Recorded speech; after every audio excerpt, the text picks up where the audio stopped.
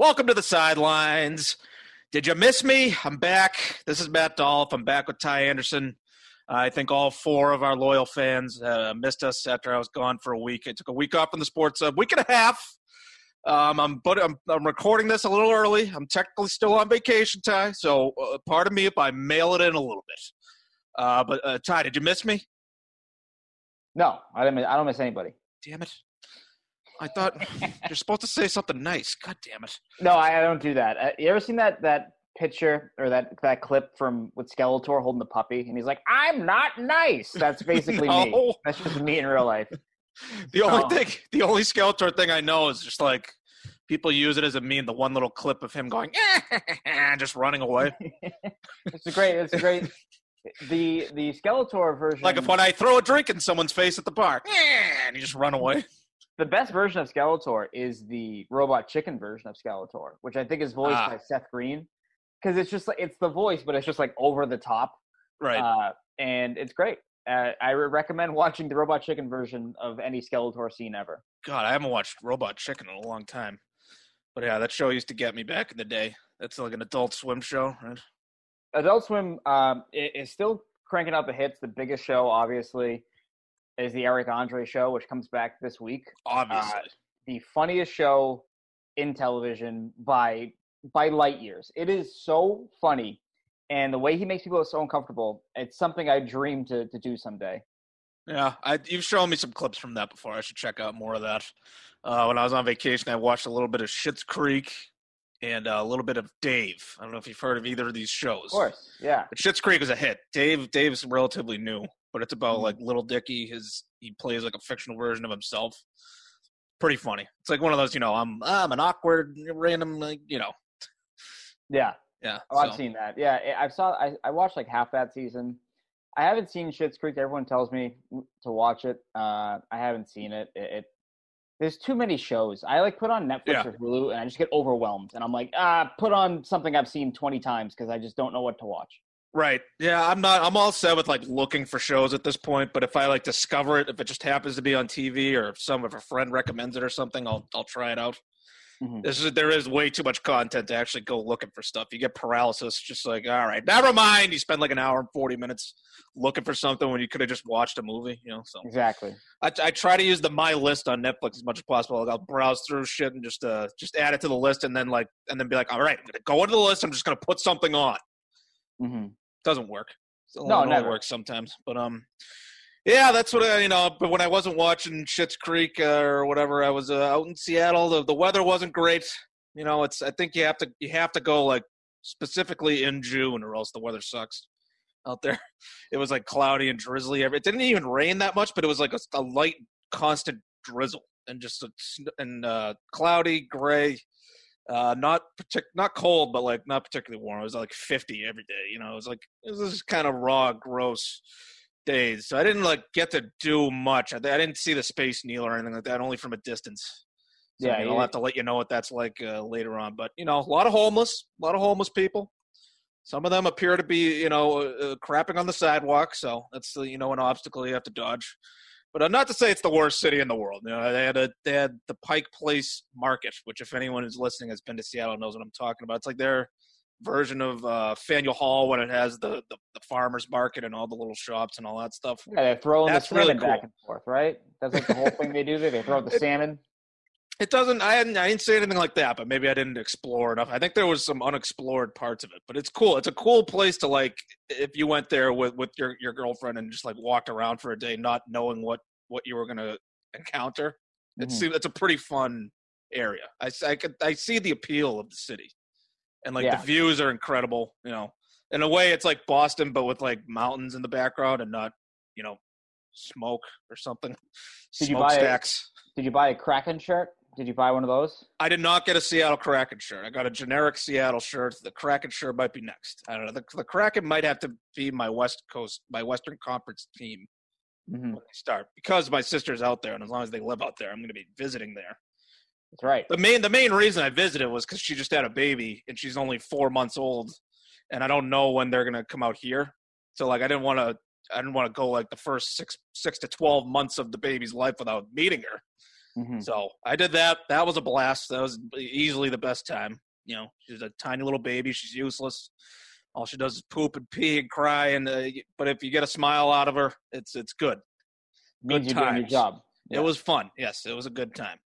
But yeah, I was one of my goals on the vacation was to just completely unplug from social media. Yeah. Well documented my love-hate relationship with the platform. A lot of hate. But unfortunately, I wasn't able to completely avoid it because my doppelganger shot someone in the face out in Denver. And anyone who follows me on Twitter knows what is going on at this point. Someone with the same name as me killed someone. He's going to be charged. He's charged with second-degree murder. And in a vacuum, this could be just like, one guy shooting another guy. But, of course, it was a politically charged thing. Happened at a political rally with the two sides fighting each other. The guy pulls out the mace, and then this guy with the same name as me pulls out a gun and one bullet straight to the face. I don't know if this guy deserved to die, to get shot in the face over what that was going in that moment. But I don't know. I don't get why anybody goes to these things. You're going to start trouble or to start fights with people. I get the sense that this guy with unfortunately the same name as me, wanted to shoot someone eventually. Mm-hmm. And it seems like he got the first excuse to do it, I guess. But did you get it just sucks, man. It just sucks that if it was just like a random shooting or just happened like in an apartment or something, it wouldn't be like because it was politically charged. That like everybody on the right anyway politically is talking about it, constantly saying my name, and it's like, oh my god, not something. I didn't have a panic attack when I first heard about it, but very very panicked. I was like, oh my god, what is going to happen? Did you get any people like getting your information or trying to get your information or like any hate mail or anything like that? Well, people reached me, but it wasn't that bad. It was just a few like erroneous Twitter mentions. You took a man's life. I was like, what? Maybe I did. Oh God, what did I do? Yeah, yeah, right. And a couple of creepy Facebook messages, but nothing too bad. What actually happened is like the 4chan internet sleuths like found out the real guy's social media and personal information and all that before they ever got to me. Yeah. So I'm pretty lucky in that regard. It's a good thing that they didn't just, splurge out on Twitter. They're like, where's this guy's Twitter account? And completely bombard me with DMs and whatnot. But that really didn't happen because they had the real guy before. Jesus, the guy above me just stomped. I don't know if you heard that. I could hear that. I thought that was really? Yeah. That might come through on the podcast. Guy just might be telling me to pipe down. I don't know. Maybe. But, he's like, wait a minute, that's the guy? But, it's just been weird, man. So surreal. Not something like if you're like even just like your name, if there was another Tyler Anderson or even Ty Anderson that committed a crime, it wouldn't be that mind blowing. I'm sure there's a lot of Tyler Andersons out there. There's a picture for Matthew Dolloff. Like what the hell? Of course, this is the one gunman that they don't use his middle name. Usually, you use all three names for these people. But, no, of course, no. Hey, it's not a common name. There's only like 7 other ones. But yeah, one was a murderer. Right, yeah. Now I need to take back the Google results for my name now. Now I don't know what to do. I'm thinking of saying something just completely outlandish and outrageous about Bill Belichick or something. That might be the only way for me to grab back the headlines on my name. Yeah, no, that you need to say like that Belichick is going to retire tomorrow. Say sources are telling you that it's over. He's decided he's going to go home. He's packing it in.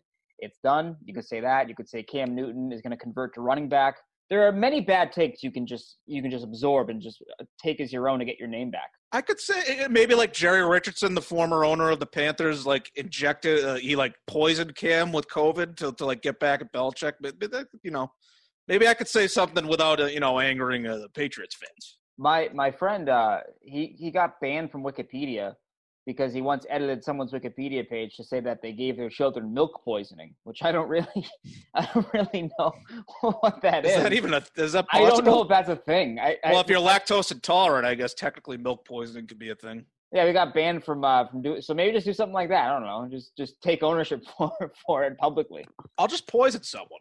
Yeah, that's not as bad as shooting someone. the most famous Ty Anderson, ironically enough, was a hockey player from Massachusetts back in like the 1920s. Osborne Ty Anderson. He was from Norway. But he lived in Linfield, Massachusetts. And Oh, so wow. if you Google that, you tend to get either me or an Anderson, who Right. was on the Team USA Olympic team in like the 20s or whatever. If you go my full name, there's a picture I think on the Rockies with the same name as me. So that's where I land. I think I just have to change my name. I think I'm gonna legally make Matthias Dahlhoof official. You should do it. Why not? I am but a humble farmer from New Hampshire. I was tending to the corn, and my cousin said, "Hey, I mixed you up with this young boy here." I said, "This here boy is not me." You could do that. You could also just disappear off the grid entirely, which is something I think about all the time. You accuse me of shooting a man in the face, and I'll stab you with my quill. Possible. I mean, it's just so weird, man. I think it's dying down, though. I'm Mm-hmm. literally I haven't seen much of the other craziness on Twitter. I'm sure there's been a lot of craziness with the Patriots having a letdown loss and the Bruins continuing to not bring in like fresh talent. So I haven't really seen much of the craziness on sports Twitter. Mm-hmm. I've just been like searching tweets containing my last name. And there's only like 12 a day now. You know, it's not too bad. It's only like once an hour. Yeah, the thing you can count on is that we live in hell. So something else that's horrible will happen probably in about an hour and a half, and you'll be forgotten. Your name will be like, oh yeah, that guy. Well, there's this new person now that we don't like. This is the world we live in now. It is quite terrible. I don't want people getting shot in the face, though. This sucks. Like has Joe Biden denounced Matt Dolloff yet? I was like, why? Because I criticized Peyton Manning? Why the hell would he do that? He's a fan of the pod. What are you talking about? Yeah. Yeah, it's been weird. But I mean, what has sports Twitter been like? Have you been able to maintain your sanity? Well, you gotta keep in mind that I really don't go on the Nightmare app unless I just have something to say, and now I just do it, throw it, and get the hell out of there. Yeah, people are pissed about the Patriots, and honestly, understandably so. Winnable game, should have won that game, and then you look at what's going on with the Bills, right? The Bills, they lose to Tennessee after Tennessee had like a month off basically, and then they lose to Kansas City, and it's like, if you win that game, the division is I think that it's still within reach. I'm not saying it's over. No, obviously they have two games against Buffalo. It's still very much alive. But it would have been, okay, now you just need to take care of your own business and you're going to be fine. There still is that element, yeah. But I think that this would have been a much better spot, obviously, for the Patriots. And again, winnable game that the Broncos didn't look good. They get field goals all the while. I mean, you got to win that game at the stadium. Yeah, I mean, like, I get it that, like, Bill Belichick is so great because he is how well prepared he is and what he does as he's preparing the team and how they prepare. Mm-hmm. And so if that's taken away from him or he can't do it the way he wants, then it's not going to look as good. So I totally understand that. But, like, I don't know. Are people really using, like, the lack of practice as, like, a complete excuse? Because, like, no, I haven't seen it once. I've seen it. Cam Newton has no one to blame but himself for catching COVID and not being able to be with the team and all that. So it's like, I don't know. I refuse to like use that as a crutch. You know, that's a game that you got to beat Drew Lock. You got to score more than 18 points at home against like they're probably one of the worst teams in the league. So yeah, and a team that's missing its best player, right? And Von Miller. Von Miller wasn't even playing, and they had that pass rush. It's like, yeah, and so that's a problem. But also, I mean, if I'm looking at it, right, I look at it more. The problem for the Patriots in this game wasn't the lack of practice time. It's the fact that their offensive line was. I mean, they had all these injuries, and they basically did the equivalent of NHL 20 when you just press best lines. They gave you their best 5 linemen, and they just said, do what you can. Yeah. And some days that'll work, but other days it won't. And obviously it didn't with this game, and they lose Luminor as well. So you know, they had some injury issues going on there, and the running game wasn't going at all. And so now you're saying, okay, Cam, after in your first start in 19 days. Now you gotta reestablish this connection, this fit in this passing attack, and it just didn't transpire in a timely enough manner for this team. Yeah, I mean, the fact that the Broncos didn't score a touchdown shows how much they suck on offense. But, like, the fact that the Patriots gave up 6 field goals shows that they weren't great on defense. I mean, it's good that they held them without a touchdown. But, I mean, they gave up some big plays, and they weren't good between the 20s. Broncos were able to move the ball. And, you know, like, if the defense was dominant, the Broncos might have won 12-10 or something, or 12-9 or something like that, you know? Right. So, I mean, I'm not letting the defense off the hook for that one either. I mean, I get it. If you practice like once in 2 weeks or whatever it is, you're not going to look crisp. But if that was a better team, they would have gone completely blown out. So bad loss. Now they have to win a game that they're expected to lose. I mean, you gotta beat the Ravens, or you gotta beat. They're going to LA to play the Rams, so you gotta maybe win that game. You gotta beat the Bills twice. Like, something like that has to happen. Yeah. Now, at this point, if they're 6-4 after 10 games, that would be amazing. Because let's see, they're gonna beat the Jets, and I'd say they're probably gonna beat the Texans, even though that's a road game. Mm-hmm. So if you beat two out of the 49ers, Bills on the road, and the Ravens in the next 5 games, that would be awesome for them. That would be way better than it's looked in the last few games, I would say. Yeah, and I would say if there was one game on their schedule that's becoming more of a challenge than I thought it was going to be at the beginning of the year, and that's the Arizona game. Yep. Yeah, they're Kyler Murray's looking pretty damn good in terms of the creativity he has, you know, with the ball in his hands. I mean, you know, it's Jackson-esque, right? The way that he's moving the ball. Watching that game on Monday, seeing him a few before that. He throws the ball better than Lamar Jackson does, so he might actually be better than Lamar. And when you have Hopkins, and we go back to last year, Hopkins against Gilmore, you know, so there is a matchup to watch in that game. That game might not be, you know, I pegged it at the beginning of the year as a win. I think most people did, but now I'm looking at it saying, oh, well, if that team puts up 28, can the Patriots put up 29? You know, that's sort of the problem now that you might be running into. Maybe. I mean, yeah, I don't know. I see that game as like sort of what you're sort of falling into here, which is the trap of the overhyped team. How are they going to stop this offense? They come in and they don't do anything, and it's like Bill Belichick completely stymies that passing attack. I think they match up well defensively because they have the secondary, and they'll cover those receivers well, I think, and they'll do stuff to confuse Kyler Murray. That his mobility might be an issue because that's always an issue. But case in point, did you see what Mike Florio tweeted about Kyler Murray that I mentioned, that I brought up yesterday or the other day on Twitter? No, I did not. This happens every year, every single year with these admittedly talented, but like getting a little bit ahead of ourselves with these hyped quarterbacks. I'm going to try to half-ass an impression of Mike Florio here. Kyler Murray has a combination of speed, agility, and awareness that the NFL has never before seen. I don't know how good that was, but he sounds so whiny with everything he says. But Mike Florio, the NFL's never seen a player like this. He said like the exact same thing about Lamar Jackson last year. Well, I don't know if he said he said Lamar Jackson might be better than Mahomes. Like every year, the next guy is like, oh, this guy's the biggest thing we've ever seen. And I mean, I think Mahomes has lived up to the hype. I think Lamar Jackson's taken a bit of a step back. And we'll see with Kyler Murray. I mean, I don't think he's going to come into Gillette Stadium and win. If assuming that COVID is finally in the rearview mirror and the Patriots can have a normal week of practice, I think first of all they're going to beat the 49ers this week as long as COVID doesn't get in the way. And then maybe they won't be able to beat the Bills on the road. Maybe they won't. I think they're going to play well defensively against the Bills, but I guess we'll see how it goes on the road. Ravens is going to be a tough matchup. And yeah, I mean, if they're 6-4 after 10 going into that Cardinals game, I'll feel pretty damn good about them.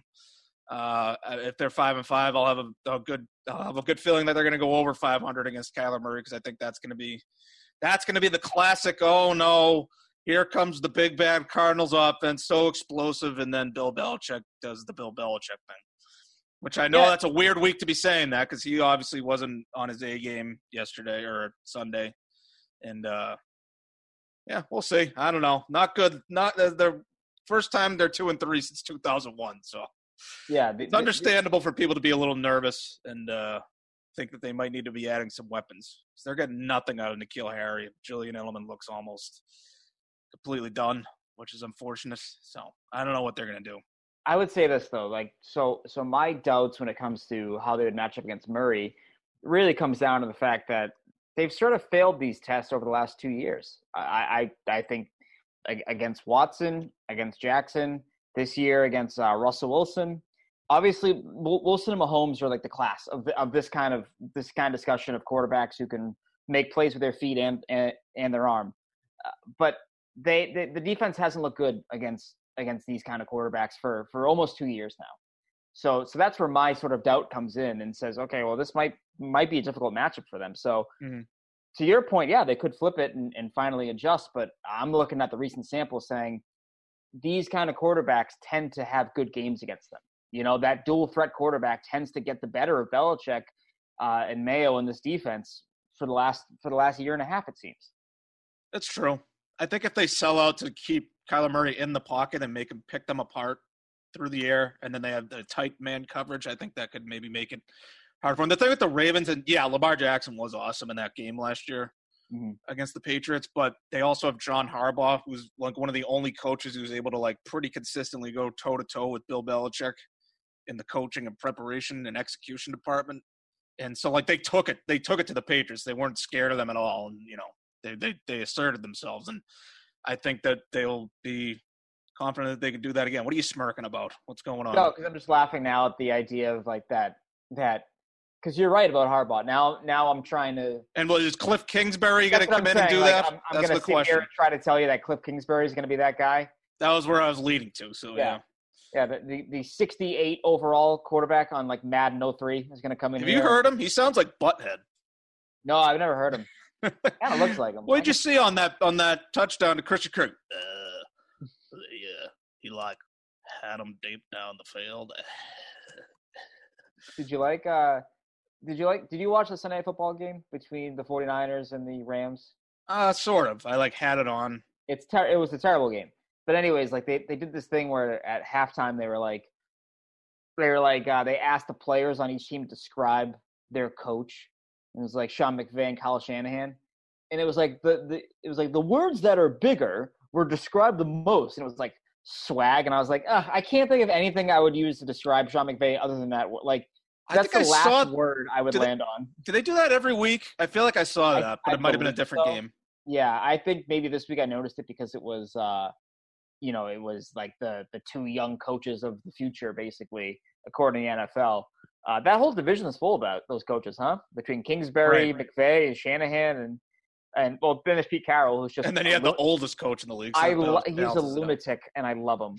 I used to think this guy's a tool. Now I'm like, he's so out of his mind that I actually love it. Yeah, he's like the eccentric science teacher that's like running around talking like a maniac the whole class. Chewing an entire pack of gum at once. Yeah. He's never only had two pieces. Oh, no. He's the kind of person. He has two whole packs. He's the kind of person that, like, if you're around him, you hide the fact you have gum because he's like, hey, can I get a pack? You're like, no, dude, I only have this one pack. He's like, yeah, can I get a pack? Dude, I only have one pack. Like, all right, thanks. He just takes it out of you.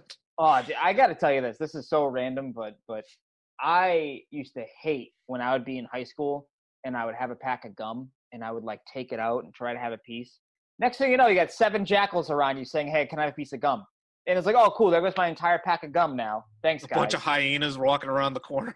Oh, my. It little munchkins popping up from behind the bushes. Yeah. There are certain people in my life that I know not to open a pack of gum around because I know they're going to ask for pieces. And I'm just like, nah. Yeah. The price of gum has gone up, baby. I can't be giving away a whole pack here. Yeah, you can't be like, you can't just be like being just handing it out like the Eucharist to the body of Christ and just like go and buying a new pack every day. That's going to add up. What was your school's gum policy? They let you chew gum? Because my school was like, for whatever reason, an amazingly strict no gum policy. And if you got caught with gum, you like immediately had to throw it out, take the pack out and throw the whole pack out. People got detentions over like flouting violating the gum policy after being told or being warned. So did you have to sneak around with the gum like it was contraband? No, I went to school in Billerica. They were just happy that we were actually going to school. Oh, what does that mean? Yeah, what does that mean? Does that mean No, well, we had a lot of weird issues in our school. I remember gum never being one of them. We had one year where there was like, in like the first like 30 days of school, there was like 45 fights, and it was just like, what is going on? It was just like Fight Club had come to life. So I think they were more worried about people not hitting each other in the face than they were who had gum in their mouth. But I was able, because I had the fake front teeth. Because I lost my 2 front teeth when I fell. And that year I got to basically do whatever I wanted because I was just like, oh, I need this for my mouth. Sorry. Like there you go. I was just like, I would like hide gum like in my cheek basically. It was great. It was really weird. You ever seen Lean on Me, the movie with Morgan Freeman?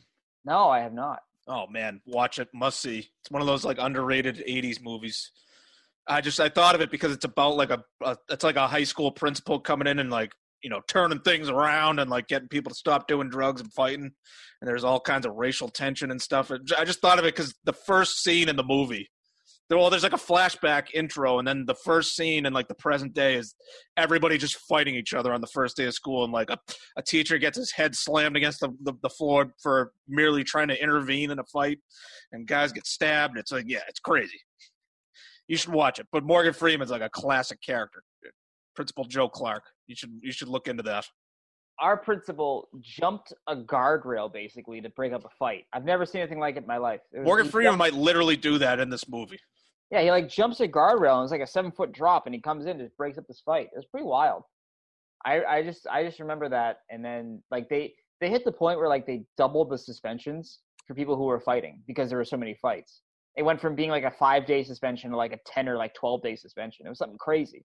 You're only allowed to miss like 15 days of school a year. So like, It was pretty wild. There weren't many fights at North Andover High when I was there, but there was one like infamous feud that went on. There was like a group of Russian kids, like Russian Americans. And I have one friend who's Russian who somehow didn't fall in with this gang really. But like they fancied themselves like the Russian mob basically. They would like all wear leather jackets and like a plain white shirt and like walking around with their hair slicked back, acting like they were the mob, and you had to fear them or respect them or whatever. And I think eventually this other kid I know, like who was basically the toughest kid in our class, just went and beat the crap out of their like muscle. Yeah, he completely kicked his ass. And then as they were dragging him away, he started going, USA, USA. The only thing that was missing was someone starting to play Hulk Hogan's music on their little MP3 player. It's like that Always Sunny with Frank as the trash man. Yeah. I think one kid was like a little awkward and like bullied a little bit because he was a little weird. Told one of them to just go back to Russia, and that got him jumped. And then eventually like the kids a grade above them all just ganged up on him and beat the shit out of all of them. And so I think that was the end of that. Yeah, that was the end of the Russian mafia. I had a friend who got in trouble for sexual harassment, but it really wasn't sexual harassment. This girl had like a boyfriend who like wanted to fight my friend, and the girlfriend started laying into my friend. And my friend just goes, "Hey, you seem tense. Why don't you go get a massage or something?" And then she ran to the front office crying, saying that he threatened to massage her, which I was like, "No, that's not what happened. That never happened." It was pretty wild times that year. The guy got fired? No. It was my friend. He was a student. Imagine getting fired from school. Oh, I thought it was a teacher. No, that'd be sick though if you can get fired from school. No.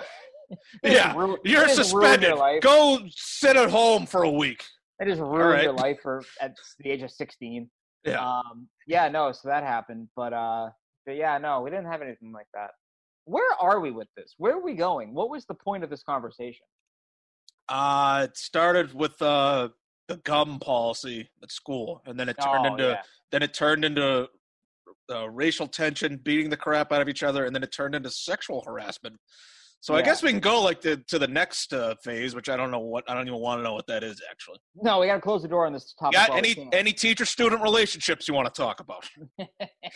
Nope, but I we all had that teacher who everyone tried to hit on, and that was not a good time. That was a really awkward thing you can't get away with today. Yeah, we had a few of those and a few rumors. Nothing I know for concrete, though. Nothing I know for sure.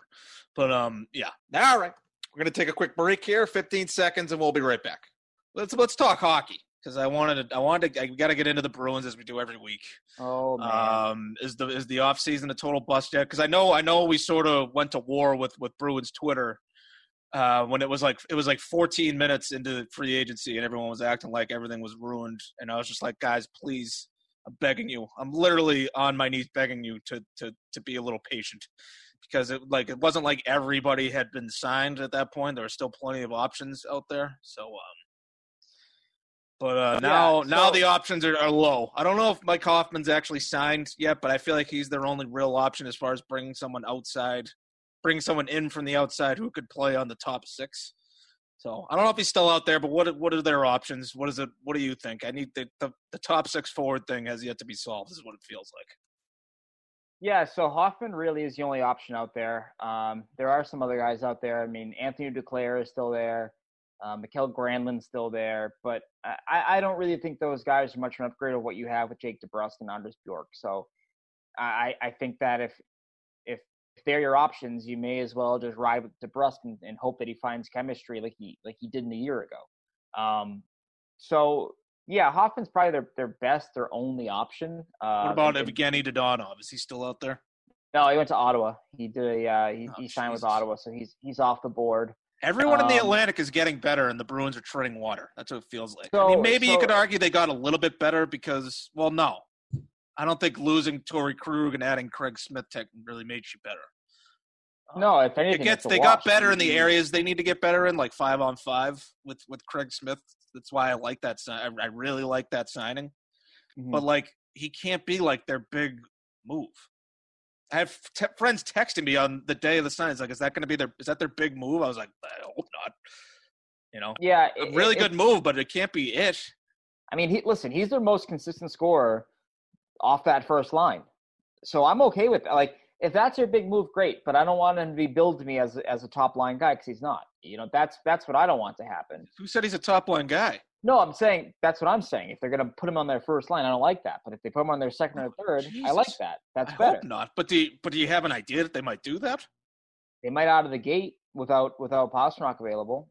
Oh, well, I mean, assuming everyone's back and healthy. Yeah, I think. But I look at this roster, and the biggest concern for me is just I don't think that their defense is going to be good enough. That's what concerns me. That left side without Krug, I mean, and with Chara sort of up in the air right now, your options are John Moore, Lozon, who's played the right side almost his entire pro career here in Boston, Zaboral, Vakanainen, and Grzelcyk, and that's, it almost feels similar to, the Red Sox going into the year without a good rotation or or the Celtics going into the year without a big man, the Patriots going in without wide receivers. It's like, yeah, you can adjust on the fly, but that's a little bit harder to do. If that's a black hole on your team, you're not going to solve that overnight, and that's a problem for them. So they tried. Listen, the Coyotes weren't negotiating from reality when they were talking to the Bruins. They wanted them to take the whole contract. They wanted a first round pick. They wanted to take on the whole contract, and they wanted some of your top prospects. You can't have all three. If you're a team like the Coyotes and you have no leverage and you're just trying to ditch the contract, you cannot get top return and save money. You have to do one or the other. And they weren't willing to do that. And the Bruins said, all right, well, piss off then.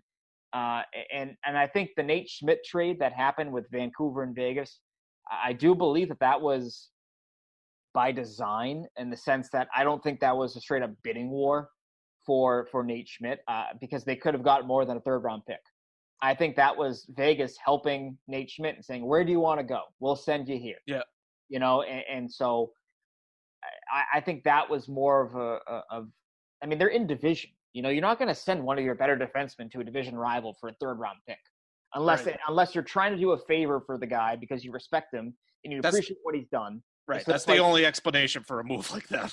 Yeah. So they've had some misses. At the same time, I don't think all of the misses that we talk about are legit their fault, so to speak. But I do think that they missed on Hall. I don't think that the report from Elliot Friedman was that they told him that they had to clear money first.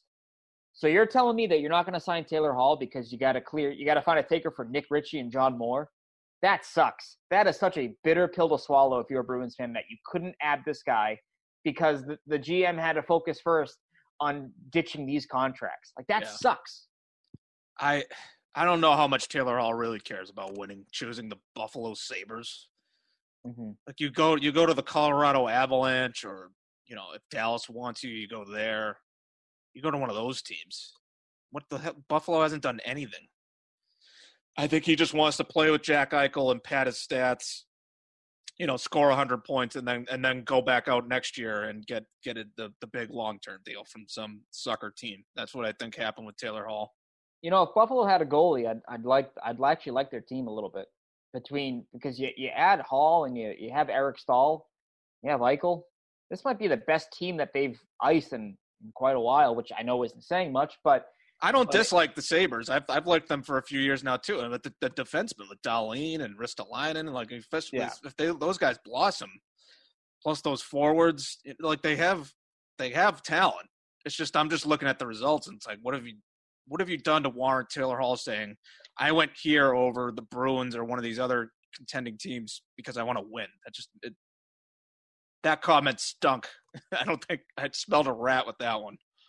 Yeah, I would say that I have a working theory here, and this is just me. It's not, there's no sources or anything like this telling me this. Part of me thinks that the Bruins are not going to spend to the cap this year for a few reasons.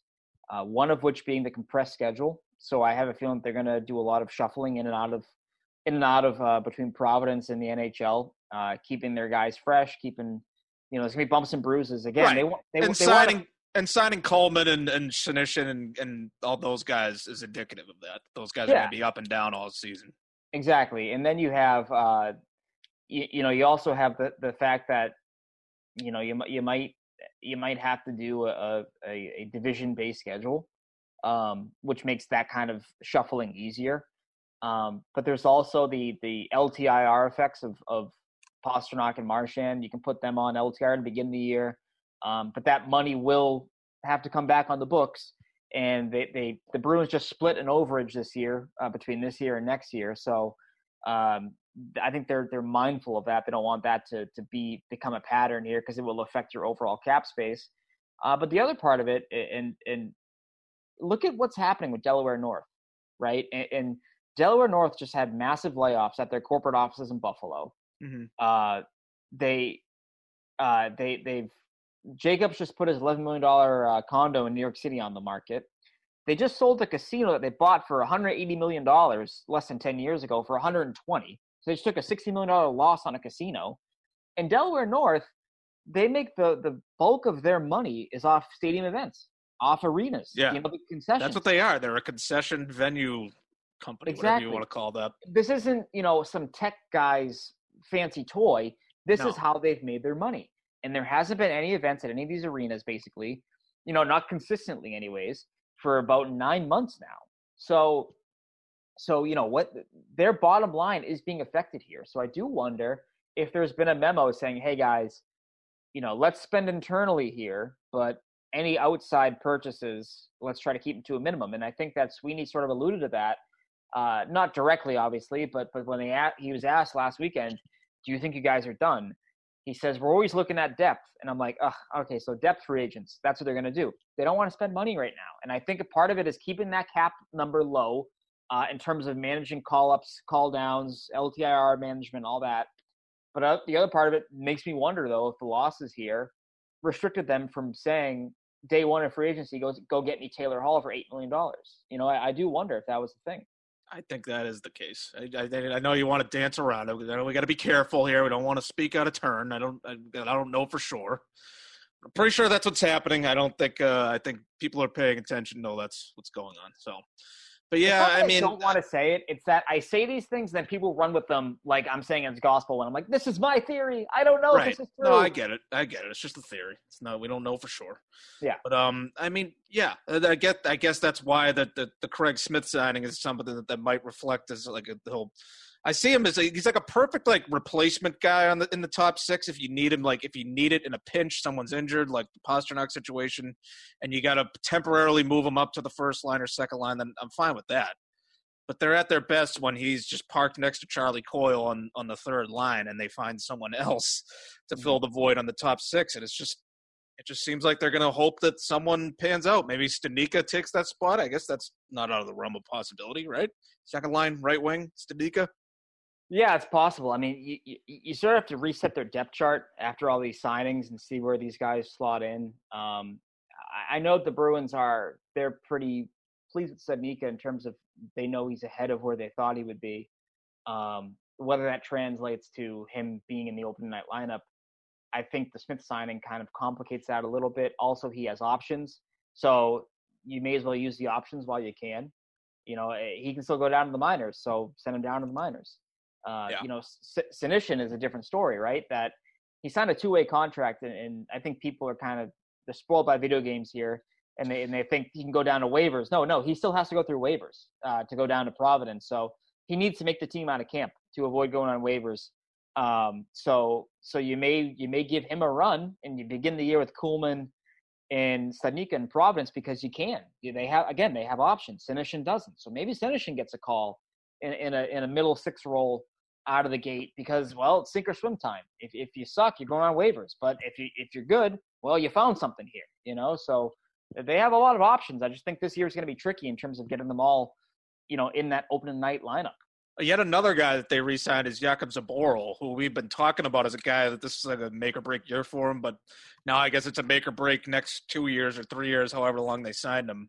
And yeah, just to circle back to the defense, I think the fact that they were trying to get Oliver Ekman-Larsson tells them that they know in the next 2-3 years at least they have a hole at the top of their left side defense. So if they don't get someone like Ekman-Larsson in there, that they're going to have to go through a sort of a rebuilding period or retooling or, you know, just see what they have with the young guys. And I think the fact that I don't know exactly what Don Sweeney said about or who it was even that said about Matt Grzelcyk, we think he could play a bigger role.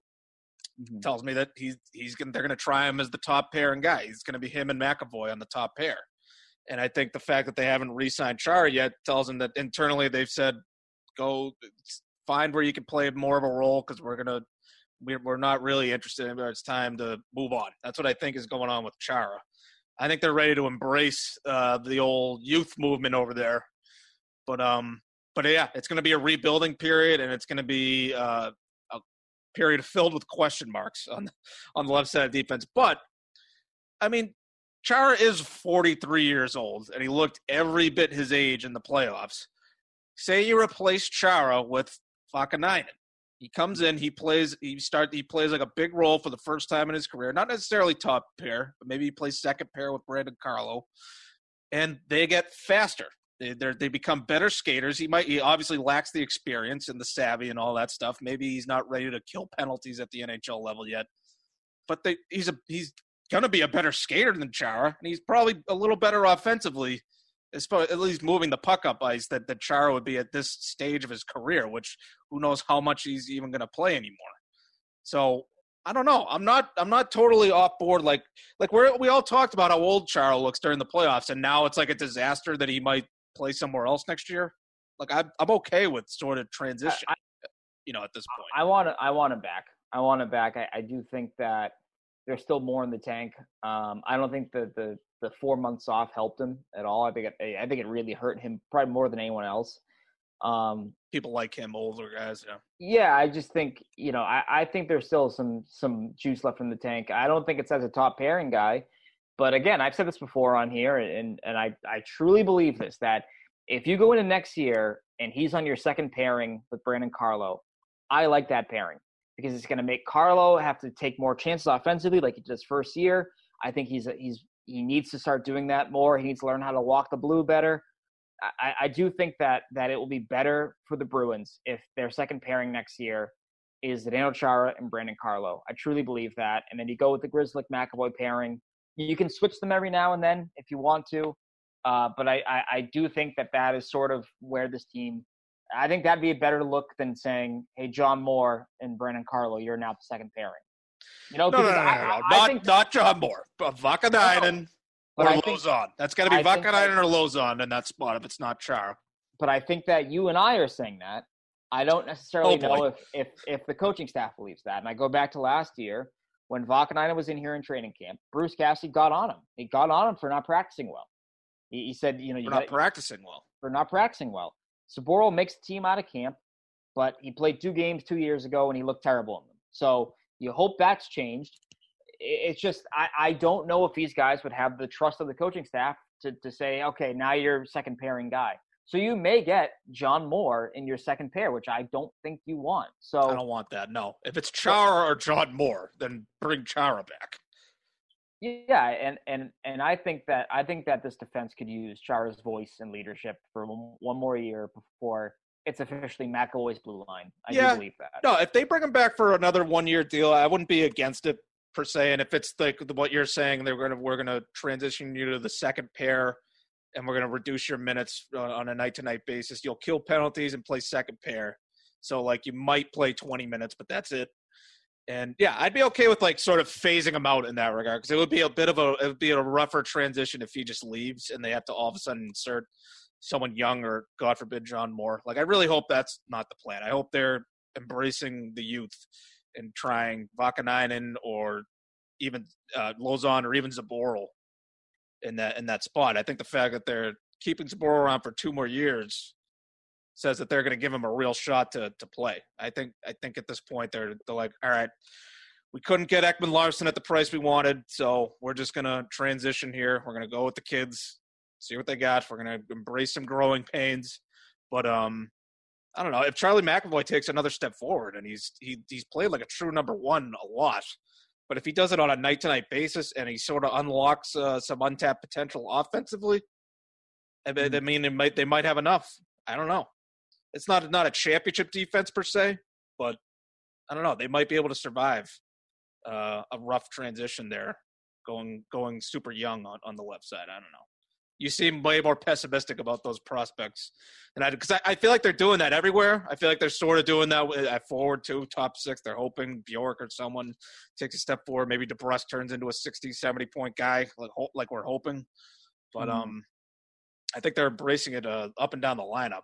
But on defense, I'd be okay with it. I don't know. You seem scared. You're scared. I don't know how good these guys are. And listen, when Carlo and McAvoy came on the scene when they were 19 years old, watching them, I went, wow, these guys can play. Yeah. When I watched Zaboro play for the first time, I went, holy shit, this guy is terrified. He was, and it was a Friday night game on the road, and I think Arizona or Dallas. It wasn't like it was a high pressure situation. Dallas, I remember, yeah. Yeah, and I was like, oh my God, he looks terrified right now. And you know who else made his debut that night? Was Connor Clifton. Connor Clifton, yeah, he came out of nowhere. And he took it and ran with it. And it just speaks to me that just between the years, the between the years part of it that I think is important for a defenseman, especially in this division. You look at the competition you're playing, Tampa, Toronto. And if we do a divisional format here where it's all regional based, you're going to add the Flyers, the Penguins, and the Rangers to it.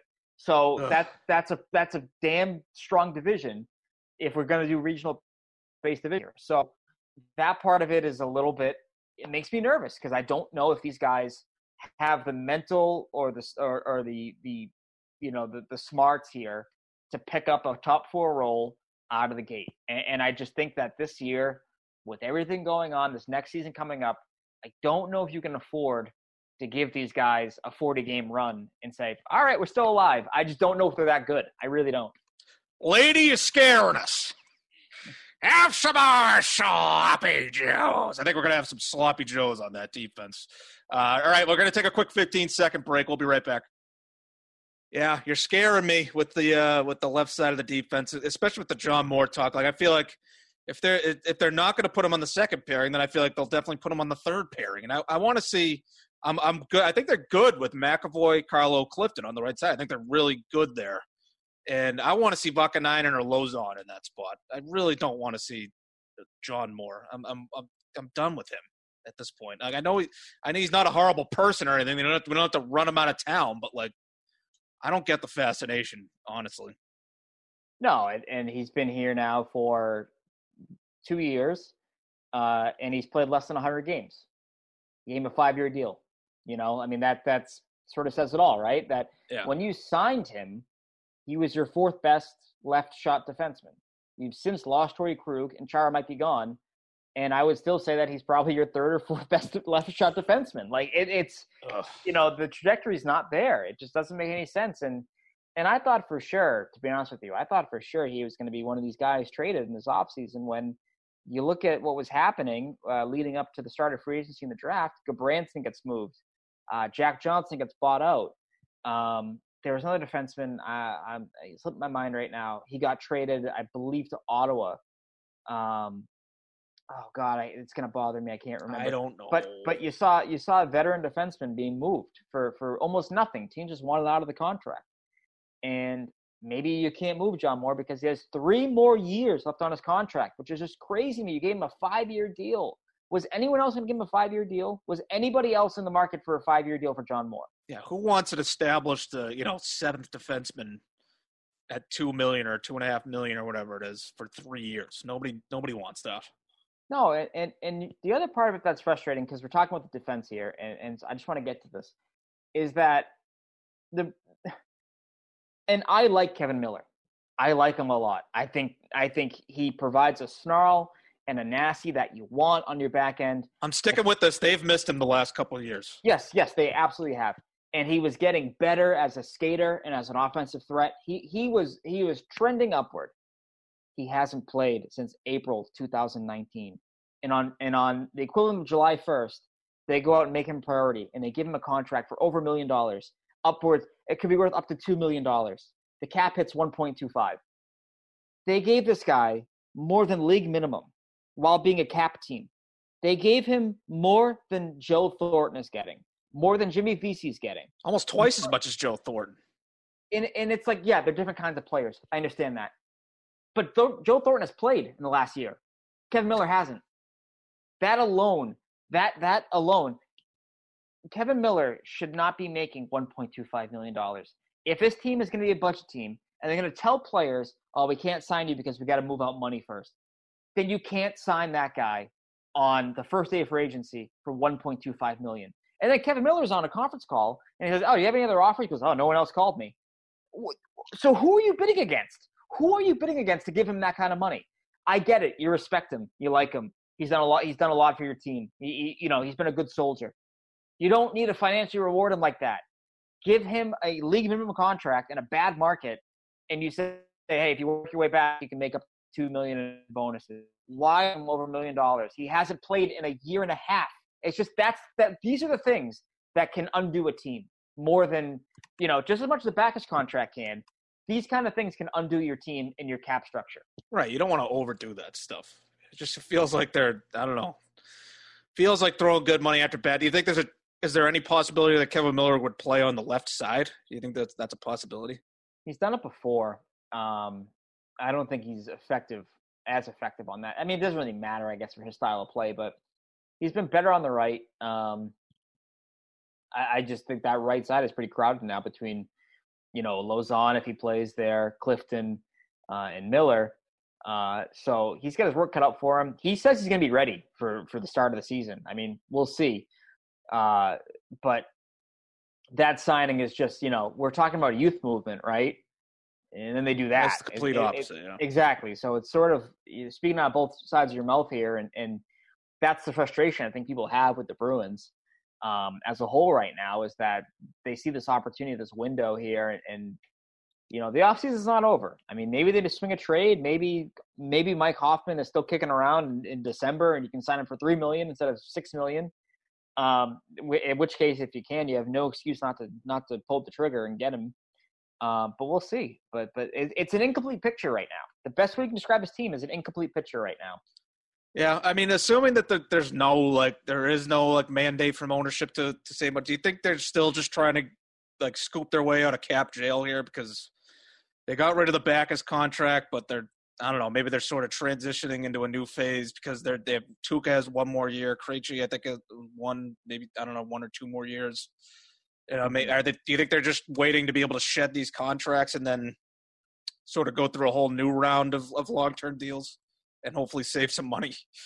I mean, it feels like that, right? That if they're going to keep Krejci and Rask beyond this upcoming season, both of whom are free agents, their top 2 contracts, I think you're going to see a pay cut for both those guys. If not, they just move on entirely. So I've circled sort of the Pekka Rinne deal in Nashville as Tuukka Rask's next deal. Pekka signed, I believe, was a 2-year deal for $5.5 million or $5 around there. So he took about $1.5 million a year pay cut, which is what I think Tuukka will have to do on this next contract, barring him going out and pulling a 2013 and winning another Vezina and being the best goalie in the NHL again, which he did his last contract year. But we'll see. I mean, this is sort of the crossroads that this franchise has been talking about for a while now, where key parts of their franchise might be on the way out. If they sign Tuukka to another long-term deal, even Tuukka himself alluded to, that might finally be it for Bruins Twitter. The Bruins Twitter universe might finally collapse on itself if that happens. Right. No, it's true. I mean, I mean, what were the reactions? What were the reactions like to that? Was it Steve Conroy who did the interview with him? I forget I think I was on vacation when that happened. That was last week, right? It was the predictable bullshit of but still, it's like, well, okay, then you're just never going to be happy then. I don't know what to tell you. You know, and I guarantee most of these people that bitch on Twitter don't have kids or at least have never been in an emergency. You'd hope not. Yeah. You'd really hope not. Seriously. Their idea of golf is I'm going to gamble with my buddies or we're going to, smoke cigars and drink a bunch of beer. That's just their idea. Golf is not the same for everybody. Not every activity is the same for everybody. Yeah. It's just people that have a certain perspective, I think, that are still ripping Tuukka. And I get it. It's not what I said when he opted out. It's not, this isn't a normal decision. So I have no choice but to assume that not everything is right mentally, and then there's not everything's right within his family, so he needs to take care of that first and foremost. Yeah, which is that is how it should be. I think if you're a sane human being, that's your take. Is that, well, all right, his family was he had a sick member of his family, took care of it, and that was more important than a bubble tournament in Toronto. Whatever. If you can't accept that, you're just you think that sports is the most important thing in the world, which is just not the case. It's just not the case. I'm sorry. It's never been the case for anybody with a with a brain. It's just, sorry. No, not at all. It's that if you're spending an inordinate amount of time complaining about really anything on Twitter, other than how bad Twitter is, then you're not a mentally stable human being, and I hope you get the help you need. That's what I would say to those people. I would say that to me when you see me having my my occasional meltdown. It's like, I noticed the people that reach out and reach out with well wishes, and the people that don't, and the people that say the opposite. So it is what it is. I hate Twitter, but I can't take my eyes off this Matthew Dolloff in Denver that shot a guy in the face. It's just fascinating to me. It's a weird, sort of perverse, I guess fantasy is the only way to describe it. It's like, ooh, what would it look like if I, if I was a murderer and people were talking about me being a murderer? What would that look like? Not that I would ever do that. I'm a nice person. Please don't contact me. I think they finally got to the real guy, they got to the real guy early, which is good. Because when my cousin tipped me off and they were like, have they confused you with this guy yet? I was like, wait, what? I think it had already been a good half a day of them trashing this other guy out in Colorado. But how do I show my face in Denver now? I think I have to get an alias or a fake ID with an alias, and then people stay in celebrities use aliases when they stay at hotels. So I feel like that's possible. But Denver's on my bucket list. I wanted to go out there. I can't just picture me showing my ID to a guy in Denver. And I get that, the guy might be in prison at that point, but, again, there are stupid people in the world. Lots of them. So. You can't go there now. Sorry. Stop limits to you. Damn it. I wanted to see the Rocky Mountains. Let's smoke some of that Colorado weed, dude. It's who's from the Rocky Mountains is Vader. Rest in peace. Yes. Yeah, he was good. He was. I was a fan of any guy who was 6'5", 400 pounds, but I could do a moonsault. I love those guys. Right. Vader, Bam Bam Bigelow. He was a good one. Also dead. Earthquake. Yeah, they're all dead. Earthquake. He had cancer though, unfortunately. Yeah. But yeah, they're all dead. Yeah, sucks. I think their new wellness policy that they've adopted since the whole Chris Benoit thing. I think the average age of death is going to eventually start going up for wrestlers. But it's still pretty unforgiving, and they're probably still covering up concussions and all that crap. Oh, for sure. Vader, it was weird because 2 years ago or whatever, I don't know when it was, Vader put out a picture of himself, and he was in amazing shape. So I was like, I was wondering, what the hell happened to Vader at one point? And then all of a sudden I saw a picture of him. It's like, oh, shit, he could still do it.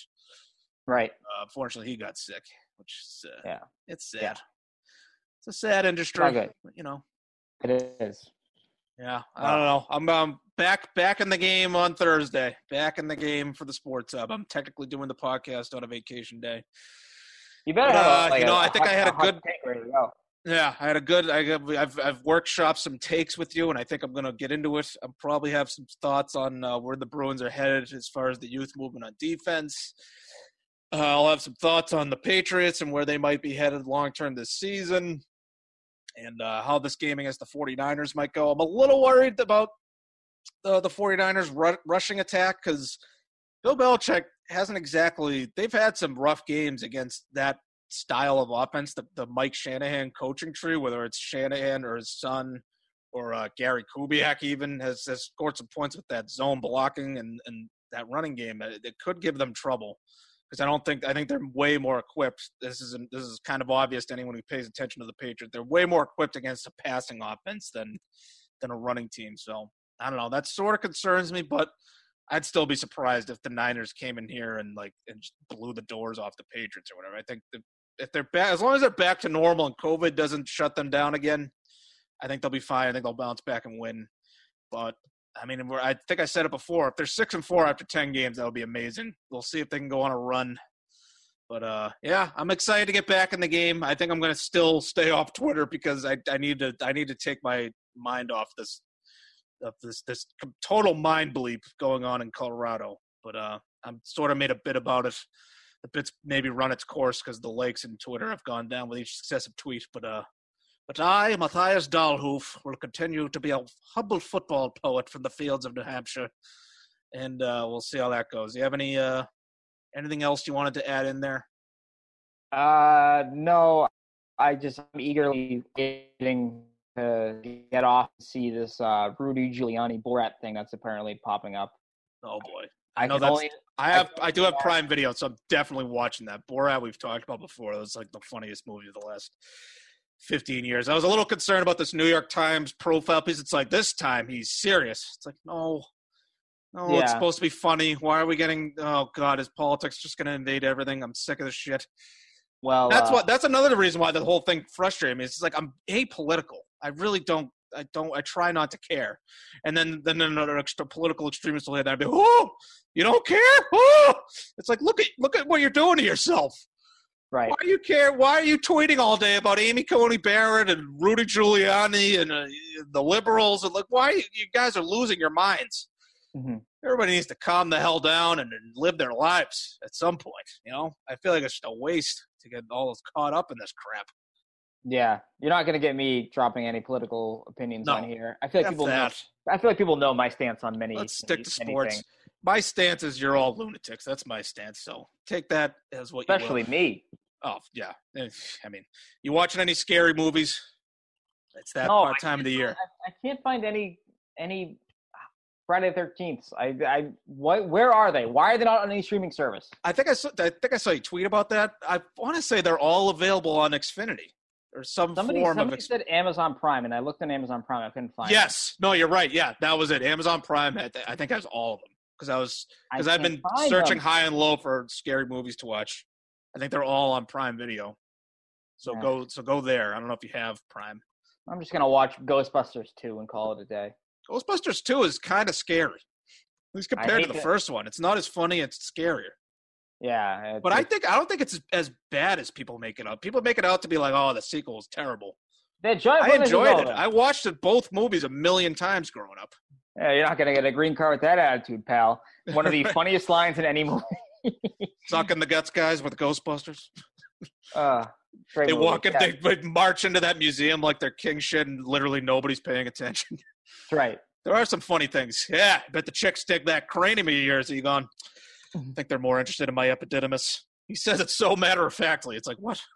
You know that guy, the guy who played Vigo is like a huge piece of shit. You know that, right? You ever seen his story?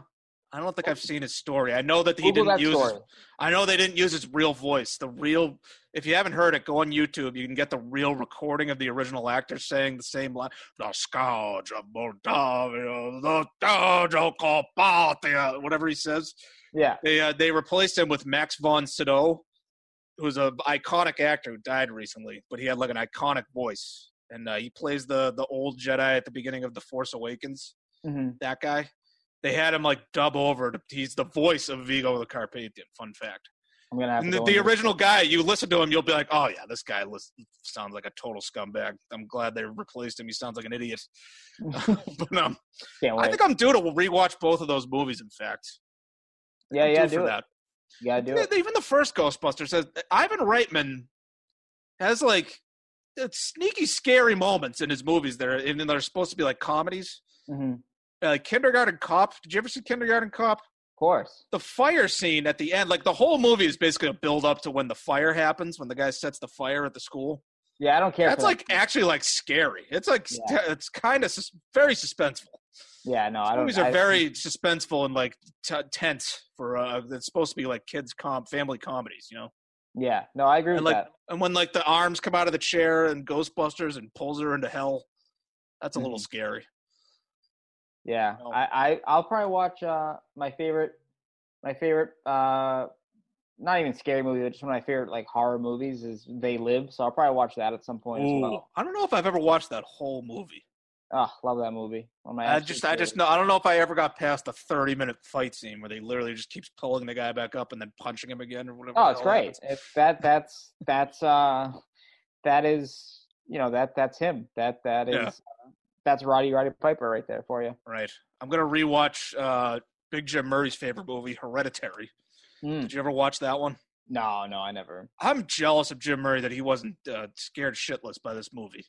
The movie legit it made it hard to sleep for a little while. It was because it's like some of it was like plausible. It's like just plausible enough for like if this happened to me, I would be traumatized for life. It's the way it's shot, the way it's directed, and the music and the editing and all that is just like this guy knows how to scare the pants off people. But I wish I had Big Jim Murray's resolve and just like I don't give a crap about any of this attitude.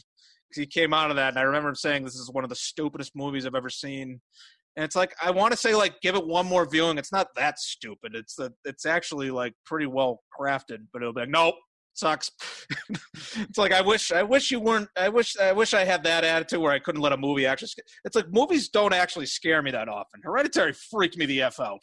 So really, yeah, it's just like there's some parts that are like. I mean, it's more like upsetting than scary. Mm-hmm. And like the most upsetting scene in the movie, he said that part was good for a laugh. So it's like it's one of these movies where like a lot of it relies on like weird, strange / scary imagery. And noises and stuff. And so I think it borders on the absurd. So I think like depending on what kind of movie viewer you are, it'll either be like silly and like unintentionally funny or like the creepiest thing you've seen in a long time. Yeah. I feel like you'd be I feel like you'd be more on Jim Murray's side than me. I let this movie get to me. Well, I cope with things that scare me by laughing. So keep that in mind. I think it's hard to watch at points. It's one of those movies, but yeah, I'm gonna rewatch it. It's one of my favorite scary movies just because of how upsetting it is. and just how gut-wrenching it is half the time. But yeah, I watched Carrie for the first time all the way through recently. I don't know if you ever saw that, the old one. No. Brian De Palma. This guy is a creep. I'm so shocked that Brian De Palma wasn't part of the whole Me Too thing. This guy's zooming right in on Sissy Spacek's boobs, and she was like, she couldn't have been older than like 20, 21 years old when she made this movie. It was creepy. He's very voyeuristic, but I sort of see how his movies are compelling. His movies are all like, I always feel like they're really cheesy the way he shoots his movies, but like I can see the way his movies are compelling to people. And the scene near the end where they pulled the big prank on her and she just loses it and starts owning everybody. Yeah. Very cathartic, very well made scene. One of the best scenes in horror history, and I totally get why it's captivating. But did you ever see the episode? Not the episode, Jesus. The show, or the movie rather. What was it called? It was Stephen King, but they all became cats and like they like would fight people and like eat people. Yeah, Sleepwalkers. Sleepwalkers, that's the one. Yeah, they become like cat people and they just like. I think I've seen that before, and I was mildly disturbed. Yeah, I saw that when I was like 6. I definitely shouldn't see that when you're 6. I think that's what I learned. I think any horror with like something grows inside of you, like an alien or The Fly, or like your own body is getting violated, and like stuff like that. That stuff gets to me. Yeah, I think the torture movies are a little much, like Hostel and stuff. It's like, okay, that's just porn, torture porn as they call it. But yeah, I don't care for those. But I think the more supernatural stuff, like Satan invading your body and stuff like that's the stuff that gets to me. The Exorcist movies like that. Yep. I think there's a reason that those movies tend to scare people. Where Hereditary's in that class, I think. Like it's just like your own body, your own family, your own people are betraying you. Right. You know, it's horrifying. Anytime like a normal family gets completely messed up, like in The Shining or something, that's the movies that get to me the most. The Shining. I want to watch that one. I'll rewatch that at some point. But I like a good slasher because it's just silly and you're having fun with it. Yeah, no, I like that. I like any kind of horror movie, but I gotta start blowing through some movies because after Halloween, I'm sort of just over it for a while. But I'm into this time of year. I'm into it. That's all that matters. Right. Yeah. All right. Well, I think we've had enough banter for one afternoon. I'm going to let you get back to work. I'm going to get back to my vacation, and I'll get this up. It's Wednesday right now. This will be up on Thursday. If you got it this far, thank you. I love you. Happy to be back. Thanks for indulging me and everything that's been going on in my life, and hopefully you enjoyed the sports talk and everything about that. Next week it'll be just before Halloween, so I think we're gonna do one more week of scary movie talk. We might have to do like a movie of the week or something. We'll talk about that off the air. But all right, thanks for listening, guys. It's the Sports Hub Sidelines podcast. We'll talk to you again next week.